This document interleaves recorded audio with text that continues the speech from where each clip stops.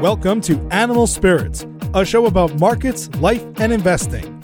Join Michael Batnick and Ben Carlson as they talk about what they're reading, writing, and watching. Michael Batnick and Ben Carlson work for Ritholtz Wealth Management. All opinions expressed by Michael and Ben or any podcast guests are solely their own opinions and do not reflect the opinion of Ritholtz Wealth Management. This podcast is for informational purposes only and should not be relied upon for investment decisions. Clients of Ritholtz Wealth Management may maintain positions in the securities discussed in this podcast. Welcome to Animal Spirits with Michael and Ben. In William Bernstein's The Four Pillars of Investing, which is probably one of my favorite books on understanding markets and portfolio management, I didn't read it until probably 2009 or 2010. It was published in 2002. And he was writing as the markets were still mending from the aftermath of the tech bubble. And for some reason, this piece stuck out to me because we had just gotten through the great financial crisis. So reading this at the time really just stuck in my head. So he wrote, "The great internet bubble will not be the last of its kind, but if history is any guide, we should not see anything approaching it until the next generation of investors takes leave of its senses sometime around the year 2030.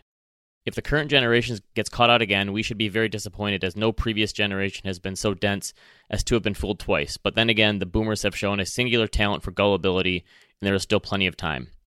When I read this after the financial crisis, I thought like, wow, that's crazy that we had one so close to it. But now, 20 years since the tech bubble, we're seeing the same exact thing play out that did in the late 90s. So tech stocks are going crazy. Everyone is day trading. People say we've entered this new paradigm in this new economy. Buffett's getting mocked left and right. IPOs are on fire. Value is getting crushed. Yeah, SPACs are going crazy. Small caps are getting left in the dust, and value is getting crushed. That's the exact same description of what happened in the late 90s, to a T. History is rhyming. Right? But the present is not written yet, so we don't know how this is going to play out. And obviously, that was the greatest economic boom of all time, or one of them, and this is a pandemic. I mean, is it too easy to have it play out the same way on the other side of it? Well, what if the moment that we're in, I hesitate to call it a bubble, but for lack of a better word, let's just call it a bubble. And let's just say that it bursts. The Zooms of the world, DocuSigns, you know the names. What if they go down 50% or more and the stock market doesn't blink? What if it doesn't take down the rest of the market? Because the market crashing brought down the economy in 2000. Right, even though it was just kind of a minor recession at the time. And obviously the economy is the big wild card here, that's something that's totally different. But the thing, he talked about how you have to wait a generation. In the past, that's how it worked. Like the Great Depression stayed with people for decades and decades. In the 70s, too, it stayed with people for a long time. They're worried about inflation. Don't you think that technology is the new variable that when people say history doesn't repeat, but it often rhymes, but the one constant is always human nature, but isn't technology making human nature just putting it on steroids, basically, and it's happening so much faster, so these cycles are just speeding up, and people just don't have time to think through things that technology is making, and obviously there's other factors at play with this one, but isn't technology just compressing cycles, and they happen much faster than they ever would in the past? It seems so. I mean, we had the fastest bear market ever, quickest recovery ever in the market. People would have been bored any time in history if you would have shut down the economy like this, but they wouldn't have had access to trading stocks on their phone. In the past, the stock market probably would have just shut down. The economy would have completely shut down. People were still able to function. Businesses were able to function because of Zoom and Slack and technologies like this. I think it's the double-edged sword of technology that I think it's just amplifying our human emotions. And any of these relationships in the past that you could have looked at to how markets would react, I think they've just been put on a ludicrous speed at this point. And I think it's just making it harder to think through these different market cycles. So you had an anecdotal story the other day about a plumber who came to your house and showed you his portfolio. So last week, I was upstairs in my home office. It was, I guess, 8 o'clock at night. I'm writing a blog post on the reason why people are trading. Of course, it's the quarantine. Of course, it's the free commissions and the Portnoy effect and everything else. But the number one reason, plain and simple, like all of those conditions could exist, but if it wasn't for this one thing, the fact that stocks are going up a ton, people wouldn't be trading. So I was looking at stocks and the move that they made from the bottom, and I think 17% of the Russell 1000 at least doubled off their lows. The best performing stock is Wayfair, for example, up 800-something% since its bottom. And I want to share with you, I already read this on my blog, so skip ahead 30 seconds if you already read that. I want to share with you my favorite description ever of the late stages of a bull market. This is from the pseudonymous Adam Smith in a book called Super Money. He wrote, "We are all at a wonderful ball where the champagne sparkles in every glass and soft laughter falls upon the summer air. We know by the rules that at some moment the black horseman will come shattering through the great terrace doors, wreaking vengeance and scattering the survivors. Those who leave early are saved, but the ball is so splendid no one wants to leave while there is still time, so that everyone keeps on asking, 'What time is it? What time is it?' But none of the clocks have any hands." End quote. And I followed that up with, "It sure feels like the clock is about to strike midnight."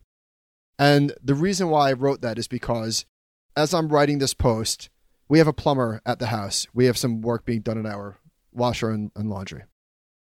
He walks in and he sees me writing. Maybe I had a chart on my screen. I don't know. He goes, "Do you do stocks?" You must have been doing some technical analysis on your computer, huh? So he said, "Do you do stocks?" So I said to him, "What do you got?" And his eyes absolutely lit up. He takes out his phone and he starts showing me his stocks. And it's exactly what you would expect. Nikola, Lyft, Tesla, the usual suspects. You know the names. "What should I do?" And I'm like, whoa. Tell me what you've been doing. Like, fill me in. He said, "I've been trading for 4 months. I got 130 grand in the market, and I've got absolutely no freaking clue what I'm doing." Honestly, getting to that point where you can admit that is the first step almost, right? I couldn't believe it. So I said to him, "This is nuts. I'm literally writing a post about you. No offense. Don't take this the wrong way. I'm writing a post about you. This is my very own shoeshine moment where Joseph Kennedy allegedly said, 'When the shoeshine boy is giving tips, you know the top is near,' or something like that." And I don't think you necessarily need a retail frenzy for the market to top. But every time you have something like this, there has to be some sort of a top coming. And when I say top, I'm not suggesting that the market necessarily is going to top. And obviously this has to be taken with a giant grain of salt because nobody knows where we are in the cycle. Nobody knows what time it is. But man, this feels like we're getting pretty close.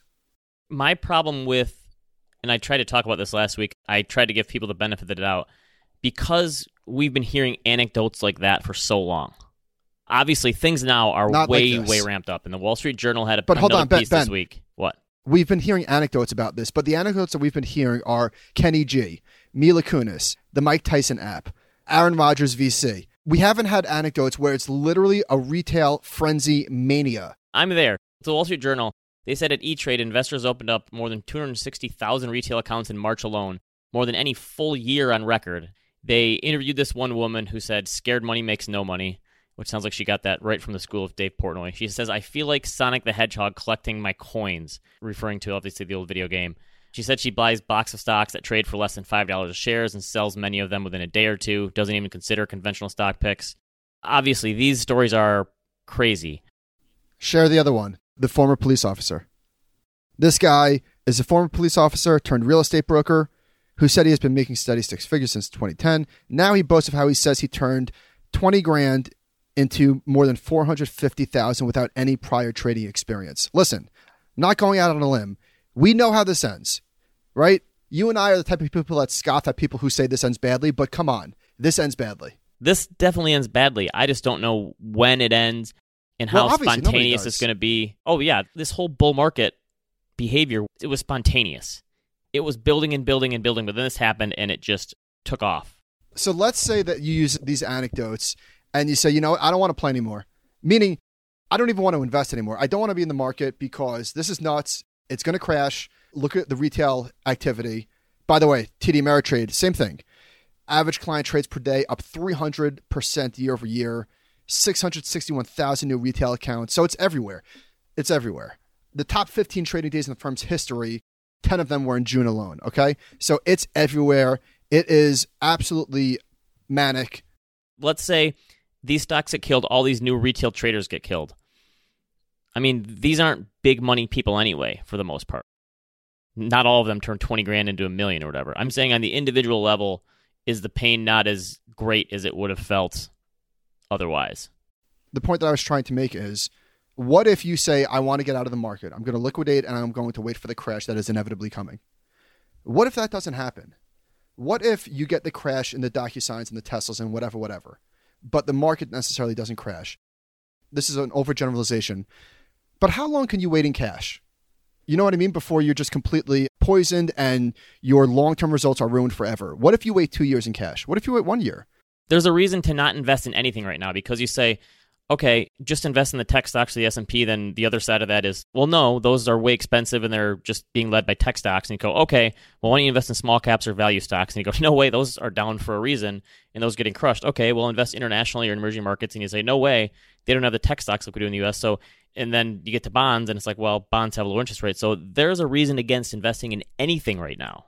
So the most boring answer in the world is you diversify. The thing that no one wants to hear about. But yes, but these gambling people are not going to do that. And maybe it's the thing that sports never comes back for them because all the sports teams are testing positive for COVID right now, so they won't be able to make the parlay into sports gambling again. But I don't know. I mean, yeah, historically, these people always get crushed, and that's just what happens. So it's going to happen. Last week, you tried to give Robinhood traders, or traders, I guess, just the benefit of the doubt that maybe they're smarter or they're not going to ride it all the way down or whatever. And we got an email, Ben is wrong. Somebody said, a couple kids I went to high school with invited me to join a Facebook group called Let's Talk Stocks. 3 dozen guys, most barely graduated high school. And here they are giving each other tips and options and big pre-market movers. They trade stocks I never even heard of, and I follow the market pretty closely. It's wild. We are pretty anti-forecast and stuff like that, and not that you should ever act on intuition or anything like that, but I'm pretty comfortable saying that the end is near for these stocks. My whole thing about this is crazy that it happened this year. I still can't wrap my head around it. Obviously, I know human behavior. This is the stuff that we study and you read all these psychology books, and I get the reasons now. But this is rational. It's totally rational. I know, but I'm just saying, 4 months ago, we were talking about the stock market as we know it coming to an end, basically. And now we're talking about or just going down 70% because the economy was heading for 40% unemployment. I'm still having trouble wrapping my mind around that this actually happened. When I say it's rational, in no way, shape, or form do I mean that I anticipated this.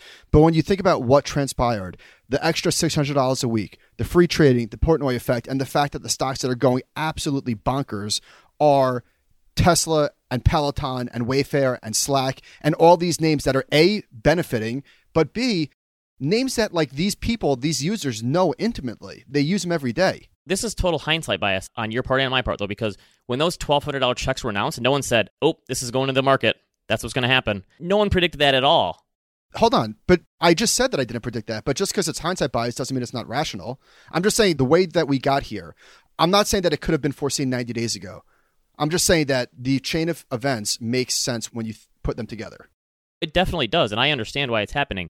It's just I still it's crazy. I can't it doesn't believe make it we any went less from crazy. Great Depression to 90s. I still am having trouble wrapping my mind around it because it is so wild. The books on this are going to be so crazy. Yes. The next charts, cumulative global sector fund flows. And everything is pretty much flat-ish, flat to up or down. Technology, obviously, just vertical. It's taken in $40 billion over the last 12 months. There's another chart showing, and we showed a version of this, NASDAQ volume divided by NYSE volume. Absolutely going vertical. I was talking to Josh about this, and he made a really good point that, by the way, Josh Brown was talking about SPACs on his podcast and where we are right now in the cycle, and we'll link to that in the show notes, highly recommend it. And we were talking about how this ends, and he made a point that I thought was counterintuitive, that we always think that it's retail that causes the crash. And it is to an extent. It's retail going in, and there's nobody left to buy. Everybody's on the same side of the boat, and then we know what happens. But what actually happens is the special purpose acquisition vehicles and things like this. It's Wall Street responding to the demand with a tidal wave of supply. That's how these things end. So the exact same thing happened in the South Sea bubble, the 1700s. They had a couple companies that went bananas, and then all these other companies started forming out of nowhere. It's the same exact thing. It happens in every boom, right? That they just flood the market with more securities, and at that point, the demand can't soak them up anymore, and then it's see you later. You think that there's going to be anybody on the big short side of this, assuming that we see a crash? I don't think that that's going to happen. I think that's too difficult. I'm sure a lot of it, people like to blame it all on retail, but there have to be pros and institutions that have hopped in on these trends as well. This can't be all retail. On the long side. Yes, right. So I'm saying these professional investors are probably going to get hurt in some ways with retail, maybe not nearly as bad, but they're definitely there too. So speaking of short sellers, there's an article in the FT about Jim Chanos' Kinnikos hedge fund. Obviously, they've been having a difficult time. Their assets peaked in 2008 at $7 billion. They're now down to $1.5 billion. And they said, the reporter asked, how do you trade that? Meaning everything that's going on. He said, very carefully and painfully. Right. Well, I mean, what else? He also talked about how this is potentially the golden age of fraud, which I totally believe that there's going to be some people that get taken massively advantage of through all this. And there's going to be a lot of money lost from people just throwing it away, more or less, because this is the way it happens. He said the market is setting up to be one of the great short opportunities of all time.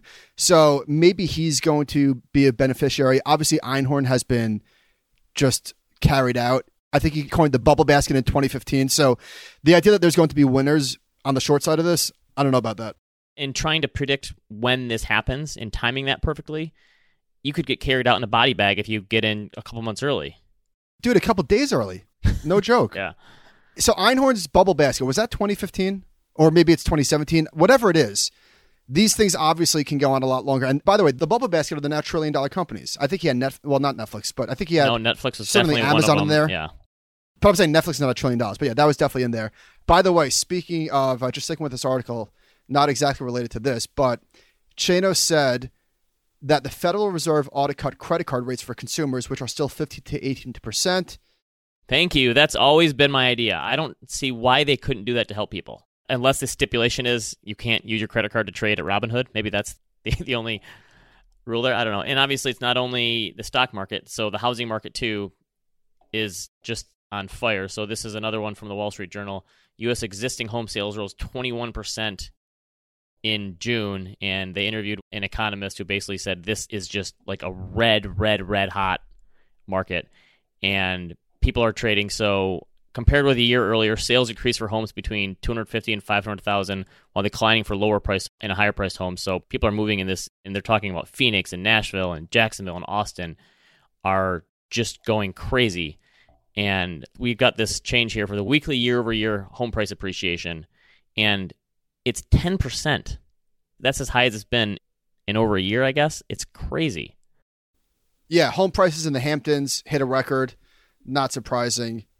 It's weird where the economy is in shambles for some people, certainly some parts of the economy, but all asset prices are going up. Gold, Bitcoin, stocks, bonds, real estate, everything. Yes, it's 7 months into the year. So Bloomberg showed 3% of U.S. adults have either moved temporarily or permanently, and 6% say that someone has moved into their home because of COVID. This is from Pew Research. In total, more than 1 in 5 adults either moved themselves, had someone move into their home, or knew someone who moved due to the virus. And they say nearly 1 in 10 Americans 18 to 29 said they moved, and I'm guessing many of those have just returned home. But obviously, I think you said you're seeing it in your area where people are just, this is just the trigger for it. I don't subscribe to the fact that big cities are screwed forever because of this. I think that's definitely taking a step way too far. It's probably more like a, I don't know, short-term depression for them until this is through. Calling the death of cities seems pretty quick. There's such demand for homes in my neighborhood. My neighbor, who has probably been in his house for 4 years, put it on the market for 30% higher than what he paid for it. Not because he wants to move. And he's just like, I'm just seeing what happens. If I get a stupid offer, I'll leave. Testing the water. The problem with that theory is you're going to pay a 30% premium in the place you move to, unless you move to a different area. Right. So the New York Times had a piece about how the virus is turning Midtown into a ghost town, causing economic crisis. Basically because of everyone moving to the suburbs, no one is in the city anymore. Well, specifically Midtown Manhattan, which is only for either tourists, which don't exist right now, or businesses, which aren't there right now either. So I went in with Josh a few weeks ago, maybe last week, and it's just bizarre. There's very little activity. They showed a building that had, they said it was renovated to fit 8,000 workers and now has probably 500 showing up a day. Yeah. So here's my question to you. Is this a blip and then eventually people slowly start migrating back? Or do you think in 10 years or whenever our lease runs up, does Ritholtz Wealth Management have an office in the city? Is it possible at some point we don't have one? That's a good question. I'm not sure is my answer, which is not an answer. I think that the residential real estate in Manhattan will be more of a blip. I think commercial is probably more in trouble long term. I mean, couldn't we just have eventually, just like vacation days, it's a perk to have work from home days? By the way, I could have that precisely backwards. It could be the case that commercial comes back and nobody wants to live in the city anymore. So I don't know. We'll see.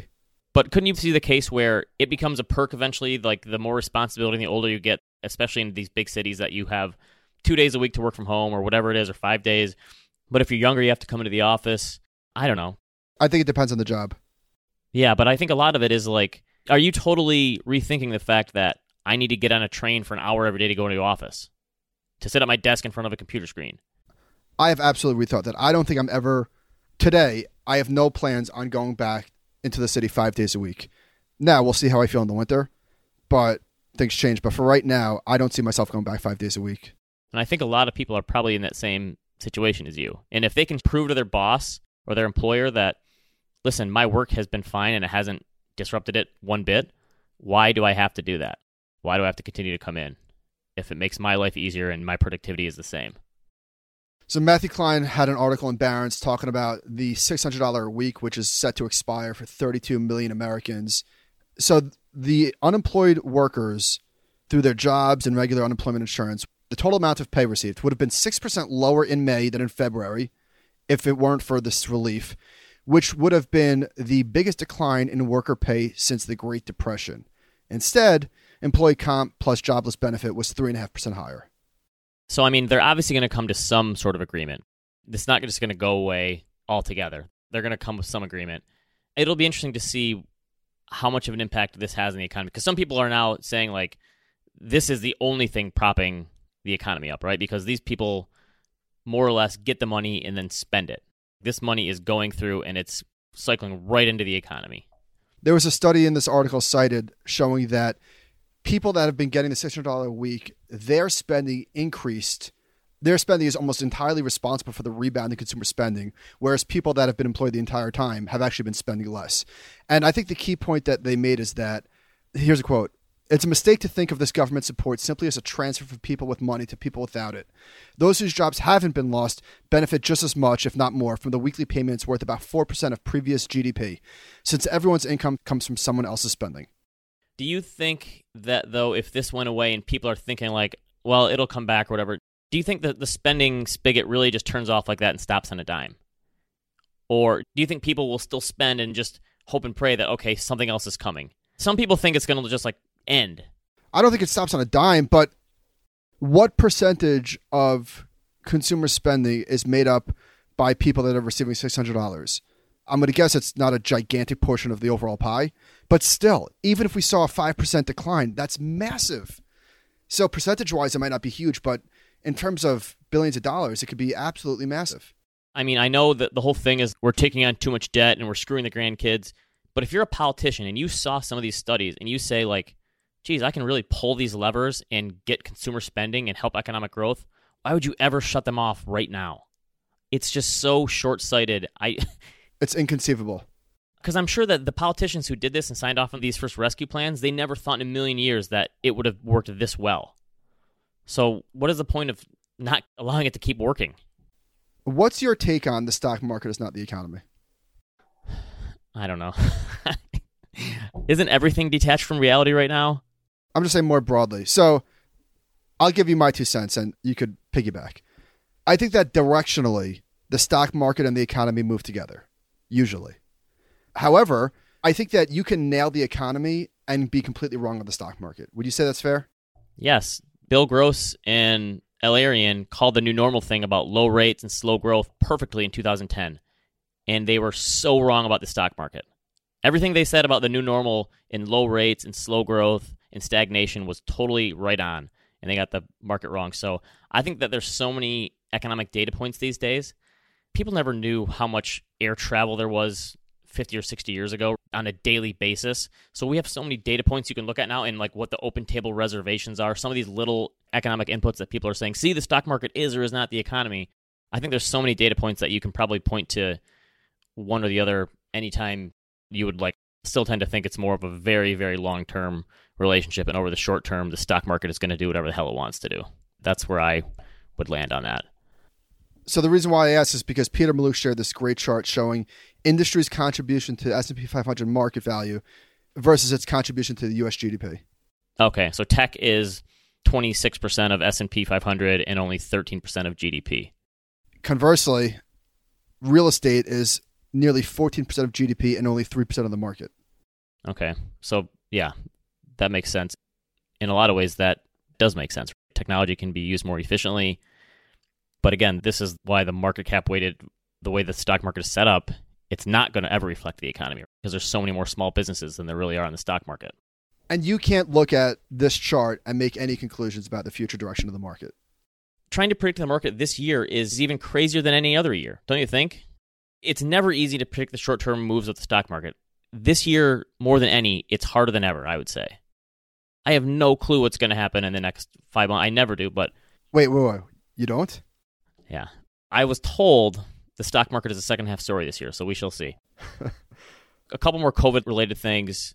I never realized it was this high. Bloomberg says that the business travel makes up 60 to 70% of airline sales in America. This is from an estimate by some trade group. And of course, people are saying there's no way that's ever going to come back because we have Zoom and it's permanently impaired. I guess what's in worse shape, commercial real estate or airlines at this point? Airlines. Just based off of the stat alone. Right. So long-term, Buffett is probably going to be right here. That's what I was just thinking. Buffett over Jets long-term? So remember last year, there was an ETF that launched with a negative fee. They were going to pay you to own it. It was from Salt Financial. It's in the process of being acquired by Pacer. So they managed to raise $9 million. As I'm reading this article, I'm writing down, why do you think Free never caught on? And I wrote down a few things. One is brand recognition. I think that would probably be number one on my list. They weren't Vanguard, right? Or Fidelity or whoever. Exactly. There's no difference. There's no difference between 4 basis points and Free. 4 basis points is Free, in my opinion. Until it comes down to trading, I guess. Right? Because we went from, $3 a trade to nothing, and it just set a wildfire off? And then lastly, further down the list, where I would say capital gains, everything's up. So then I'm reading on, it says, Fidelity, on the other hand, they have 4 zero and free index funds that manage more than $9 billion. So that gives credence to the brand recognition part for sure. Right, you have to have a form of distribution to get these out to people. Yeah. So Russ Kindle sticking with this flow stuff, had an article in Morningstar called Flowmageddon. May 2020 was the worst month for equity flows since the crisis. Here's a few mind-boggling stats. 1,086 actively managed equity funds are below $100 million in assets, and 63% of them are in outflows. 225 funds have been liquidated or merged away in the first half of 2020, and nearly 2/3 of actively managed funds are below $500 million in assets. This one caught my eyes. 65% of all mutual funds are in outflows for the trailing 3 months. Money is fleeing en masse from these things. And remember, it was, it'll be fine. Once the next bear market hits, all that money will leave passive and go to active. That's not true. It was the opposite. I'm saying people were saying that before a bear market hit. People were saying, all right, once the next bear market hits, all the money will go into active management. It'll come back. It'll come flooding back in. Obviously, that bear market wasn't long enough for it to happen, maybe, is what the comeback would say. Balchunas nailed this. Balchunas said that the next bear market is going to be the death knell. And maybe that's an over-exaggeration. Now, active management is obviously not going anywhere. But it's going to be the death knell for certainly a lot of these smaller companies. How about actively managed mutual funds? Not active management overall, but actively managed mutual funds obviously are in a death spiral. Yes. And I think, obviously, there's a humongous benefit to index funds, like stating the obvious. But just from like the human side of the industry, it's kind of sad because think about how many jobs there are here. Oh, yeah. It's a huge business. The amount of money that it brings in because the expenses are higher is still vastly higher than index funds. So even if the assets just stayed flat, they'd still be able to make money for a while. But right, the human cost of this is going to be huge, which is why a lot of these places have had to morph into other business models and go into retirement advice. And that's why Fidelity has this huge 401k platform. They needed to merge into these other things because actively managed mutual funds is not going to cut it forever. All right. Do you still have physical gold buried in your backyard? Of course I do. Did you take delivery? Okay, so gold is now, I guess today, we're recording this on Monday afternoon, back to new all-time highs, or close to it at least. All-time highs. Which was last Not seen inflation adjusted, but nominal. Okay. But you wouldn't say that for the stock market, would you? I feel like people only say that for gold. Okay.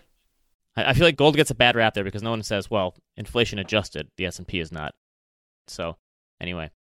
I wrote this in like 2014. So, in August of 2011... Hang on, I'm sorry. The reason why people say that, though, is because... So, yes, nominal prices are above the 2011 high. But real prices peaked in 1980. That's why you adjust gold for real prices. It's been 40 years. And there was a stat, it still needs to climb 52% on a real basis to get there. Anyhow, go ahead. Wow. That makes sense. Because it was up so much in the 1970s. It was up, 700% in the 70s or something? You're not going to compare real gold prices today to real gold prices in 2011. Nobody does that, but 40 years ago. Right. That's too short. So anyway, GLD, when gold was in the bull market in the 2011, I think that this happened like intraday for one day in August 2011. It became the largest ETF in the world at $77 billion, and it briefly surpassed SPY, which is the S&P 500. And from there, that was basically the peak of gold, and it went down. So I looked at the AUM today, and it went down from $77 billion at that peak to like $21 billion at the low. Now that it's back in a bull market and it's back to those all-time highs again, it's at like $75, $76 billion. So it's basically round-tripped. It lost $50 billion in assets, and part of that was because gold got hammered, and part of it was because people fled. But now those assets are back. But on the other hand, the SPY went from $77 billion to $290 billion at that time, and now there's obviously other ETFs that you can buy for gold and S&P 500, but not a bad round trip there. Balchunas said this week, GLD, which is State Street, IAU, which is iShares, and SLV, which is silver, all made the top 5 list for weekly flows. I don't think I've ever seen that. It's gone from a feeding frenzy to an outright craze. Add it to the list of crazes. Yeah. What do you think is driving the price right now? I'm going to put my macro hat on real quick. Macro guy here. Please. I think it's 2 things. Low interest rates, because obviously gold has no yield, but if bonds have no yield either, then on a real basis, but I think gold is part commodity, part currency, part speculation. So I think the fact that the US dollar is also dropping while we have low interest rates, I think that is helping gold. I mean, it's hard to say because people who buy gold buy it for different reasons. Some people say, I'm going to hedge the Fed, hedge inflation, hedge crazy actions of central banks, and hedge all this fiscal stimulus. So you never know what's driving the people who are buying. But I would say my biggest reasons are really low interest rates and the dollar is falling. And so if gold is some sort of a currency, then it's like the opposite of that. I believe that gold started to rise like recently, this year at least, prior to the dollar breakdown. But we're taping this Monday morning, hard dollar breakdown. Gold is ripping. I think it's up another 2% today. This is a great quote from that Wall Street Journal article. The factors that drive gold prices tend to fluctuate. It is a fickle kind of asset. I think that hits the nail on the head. It could be so many different things at different times. And so we were recently doing some work on this and taking it back to the early 1970s when that price of gold was allowed to fluctuate. The correlation between the S&P 500 and gold is effectively zero, meaning there is no relationship between stocks and gold. It does its own thing. What are we looking at, 3-year periods? Then I looked at rolling 3-year periods, and when you look at that, it's just all over the place. Sometimes they're rising together, sometimes they're falling together, sometimes one falls and one rises, and vice versa, and sometimes one is going nowhere and the other one's rising. So in terms of a diversifying asset, you'd be hard-pressed to find one that is more diversifying than gold. I think it doesn't do the same as treasuries, and I think, honestly, if Bitcoin could get to that place where this risk-on, risk-off asset like it tends to be, where it could just follow its own path like gold, I think that would be a huge win for Bitcoin if it could ever get like that. I think Bitcoin's the same thing. It marches to the beat of its own drum.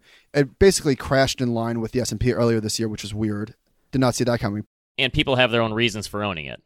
Yeah. Did you know that Nathan's Hot Dogs is a publicly traded company? The one that does the hot dog eating contest? Yeah.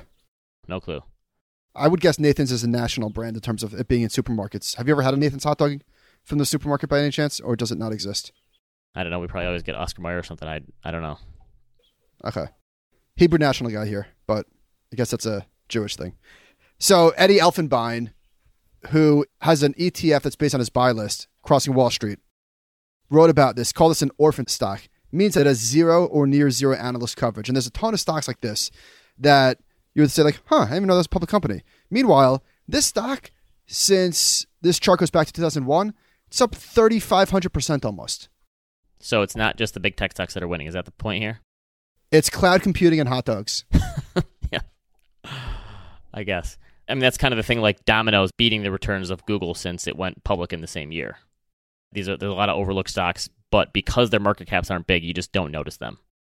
So I was listening to Patrick O'Shaughnessy's podcast last week, and they were talking about some of the cloud computing companies, this cloud computing index that Bessemer manages. So I was poking around on their website, and they have a chart showing state of the cloud, the years that it took to go from $1 million to $100 million in annual recurring revenue. And some of the old companies, it would take, a decade plus. Twilio and ServiceNow did it in, looks like 5 to 6 years. Slack did it in 3. That's amazing. It's one of those things where it's like all the work people have done up ahead before you to build out the infrastructure have made it easier for you to succeed. That How We Got to Now book talks about how innovative ideas, yes, they are the work of a great and intelligent mind, but they're also building on knowledge that came before them. That's probably something similar here. But so these stocks are absolutely changing the economy, changing the way that we work and live, and they're being priced for that. So they're being priced as if there's never going to be any competition, that they're going to own this, that they're going to grow at 40% a year forever. And they're all being priced as if they're the next Amazon or the next Google. And we just know that companies don't grow for 20% a year for 25 years. Like there's a very, very small list of companies. Go ahead. I've seen this movie before and I know how it ends. Right? That's the intelligent thing to say right now? It's not even a commentary. And I guess we sound like the boy who cried wolf at this point. At least certainly I do. It's not a commentary on these businesses at all. It's more just on how the market is responding to the growth here. Then on the other hand, you also have to think, well, how arrogant a thing to say. Like, you think the market's that dumb. Good luck taking the other side. That's the thing. The Howard Marks second level thinking has been proven wrong for a number of years now. It's the whole thing of Howard Marks always said, Apple. It's a great company, but that doesn't make it a great stock because it's already priced in. But guess what? A lot of the great companies have been really great stocks. So second level thinking has got you nowhere the last 7 years for the most part. Correct. I think that either he wrote this or maybe I'm misquoting him, but in one of his memos, Apple is a great company. We should buy the stock. Well, Apple's a great company and everybody knows it, so maybe we shouldn't buy the stock. And Apple's gone from, when was Apple $300 billion? Was it 8 years ago? Probably wasn't even that long ago. Now it's $1.5 trillion when everybody knew it was a good stock. So I don't want to say it's a failure for second level thinking. Maybe it's more of a commentary on the market. I don't know. Third level thinking is just reverse psychology squared? I don't know. Okay, so I feel like the movie studios missed a big opportunity in the last few months. I know it's probably not going to last like a lot of the sports because I feel like it's just not going to work for so many of them, maybe the NBA, but they decided to postpone Tenet, and they're probably not going to bring it back until movie theaters are really open. The same thing Disney did for Mulan, and then Top Gun 2. Like, they're pushing all these big blockbuster movies back. I can't believe one of these huge blockbusters didn't say, you know what, we have a 4-month window where no one's doing anything. Let's release it, and then the first week or so, we're going to charge $100. And then weeks 1 through 3, we're going to charge $50, and then $20 thereafter. Not only would have they made a ton of money, but they would have been the only thing people were talking about. Instead, we had this stupid Tiger King thing that everybody talked about. Like, why wouldn't one of these big-time blockbuster movies just say, you know what, screw it, let's not wait for the movie theater, let's do it. And now they've maybe missed their window to do this, and they're going to push it back like a year and a half or something. And we're going to have no good movies for a long, long time. I don't understand why someone didn't decide to just rip the Band-Aid off and do it. You're an ideas guy. They should hire you for some consultation. I can't believe it. This morning, Google announced that they're going to keep employees home until summer of 2021. Wow. Yeah. See you later, Bay Area rental prices. Okay, we wanted to quick mention our colleagues Tony and Dina Isola just created a Facebook group called Teacher Money Matters, and we'll put a link on our show notes. It's for all teachers. They have made it their life's work to help improve the financial outcomes of teachers, and they're doing great work, and they're going to answer questions and have group chats and talk about people specifically for teachers. So it's a really cool idea that they're doing. We'll put a link to that in the show notes. So if you know any teachers, if you're a teacher, please feel free to share this with them. We think it's going to be very helpful. All right, listener questions. All right, I wrote about this one, but I want to hear your take. Any advice or rule of thumb for getting an engagement ring? The whole 3-month salary thing seems impractical and outdated. I'm in my mid-20s and think about making the leap in the next year or so. Well, I didn't have to deal with this. I gave my wife my mother's wedding ring, so I never really had to think about this. What is the rule of thumb? I think I once heard 3 months salary. Is that rule of thumb? I don't know. I've heard that too. Your way sounds like a great way because that's like the psychic emotional income, right? That's the... Well, not really. My mother passed away, so I had her wedding ring. Okay. Okay, then. Well, boy. Not ideal, but... Yes. But what did you say? I just said, don't listen to what other people say because some people are going to say, just suck it up and spend a bunch of money. And some people are going to say, you should never spend any money. It's evil. De Beers controls the diamond industry. I just said, use it as a springboard for talking to your future spouse about finances and having an honest conversation of, listen, this is what it's probably going to cost for the one you want, and this is what I can afford, and this is what our finances are going to look like when we get married. And this is not just a decision I'm making. This is the decision we're both making for maybe our financial futures, depending on what we can afford. I'm sure there's an infinite number of stories, suggestions here. So I would say, I don't know. I got nothing. But I just remember going through the process, and they like put the diamond under a microscope and like, hey, take a look at this. You see that? And you're like that means anything to me. This one little flaw or speck or something, whatever. Whatever. All right. I'm entering a top 5 part-time MBA program this fall. I have a stable job, thankfully, that I could pay for with savings if I liquidated my brokerage account.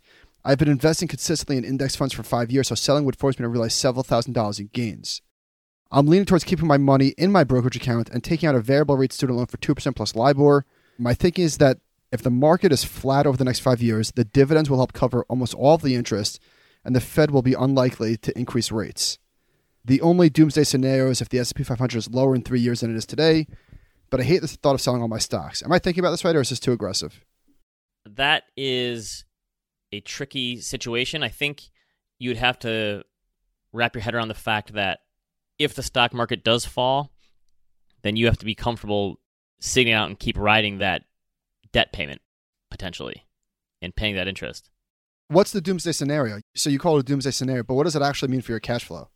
I think if this person is trying to pay it off when they're done with school and that money is not there because their brokerage account is lower because the stock market is lower, so it's actually not that much of a doomsday scenario because then you could just pay for the monthly payments of the student loan. But I guess the regret minimization framework would be diversify your portfolio a little more or maybe split the difference a little. Look where rates are. Why wouldn't you borrow money right now? I definitely agree with the fact that the Fed has already said to like 2022 they're keeping rates lower. So the chances of these rates rising anytime soon, I'd say, are pretty low. This is timely. It's said that Tesla may be added to the S&P 500 as an index fund investor. Is there anything I can do to avoid having this obviously overpriced stock crammed down my throat? Short Tesla. What I would say is, aside from doing the direct indexing thing, which is certainly rising in popularity, if Tesla loses $150 billion in market cap, let's just say that it gets added, that's top, it gets cut in half. How many basis points is that going to whack off the S&P 500? Right. It's not much.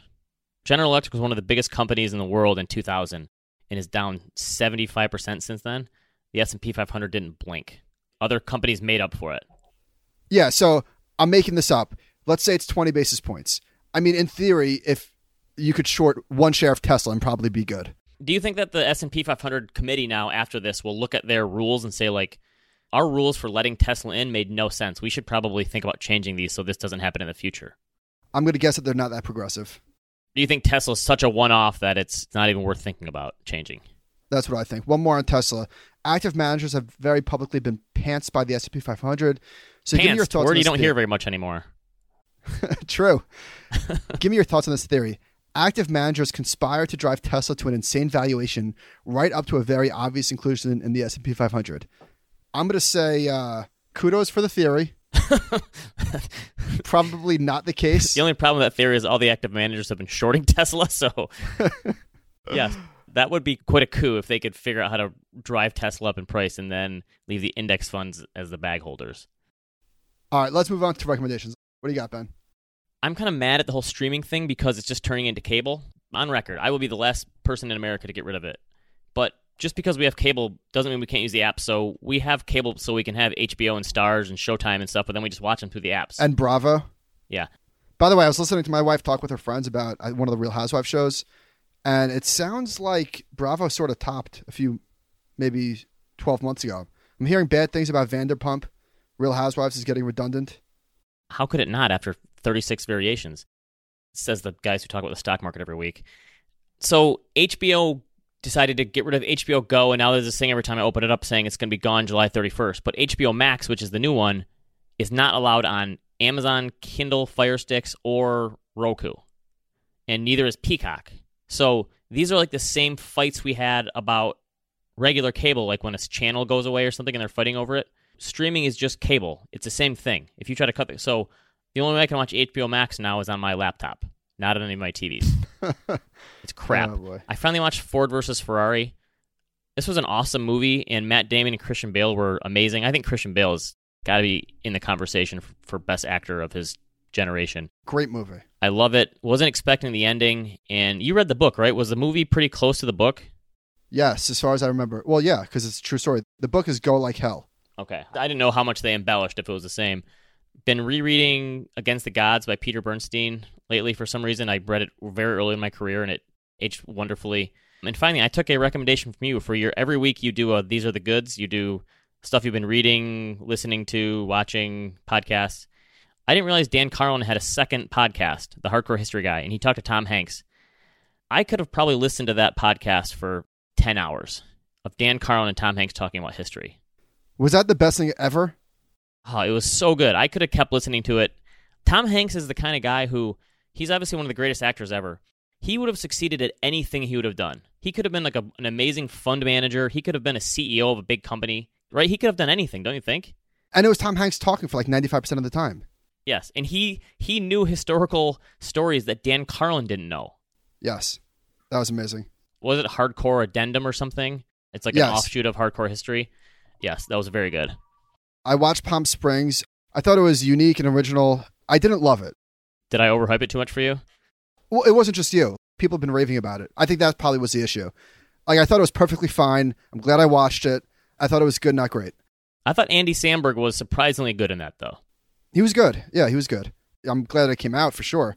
All right, I finished Defending Jacob, and it did drag a little bit. Probably could have been 6 episodes, but I was satisfied with the ending. It wasn't like I saw the ending and I was like, oh, that was a waste of time. Supposedly the book was different than the show for the ending. Yeah. What was that show, that HBO show, the Stephen King one, that just dragged and dragged and dragged and did not have a satisfying ending? That pissed me off. Defending Jacob was not like that. There's this incredible documentary on Netflix. I've only watched it for 20 minutes. I can already tell that it's amazing. It's about the 5 families of New York City. What's it called? Fear City, I think. You'll see it. It's right on the homepage. Okay. I'm very psyched for that.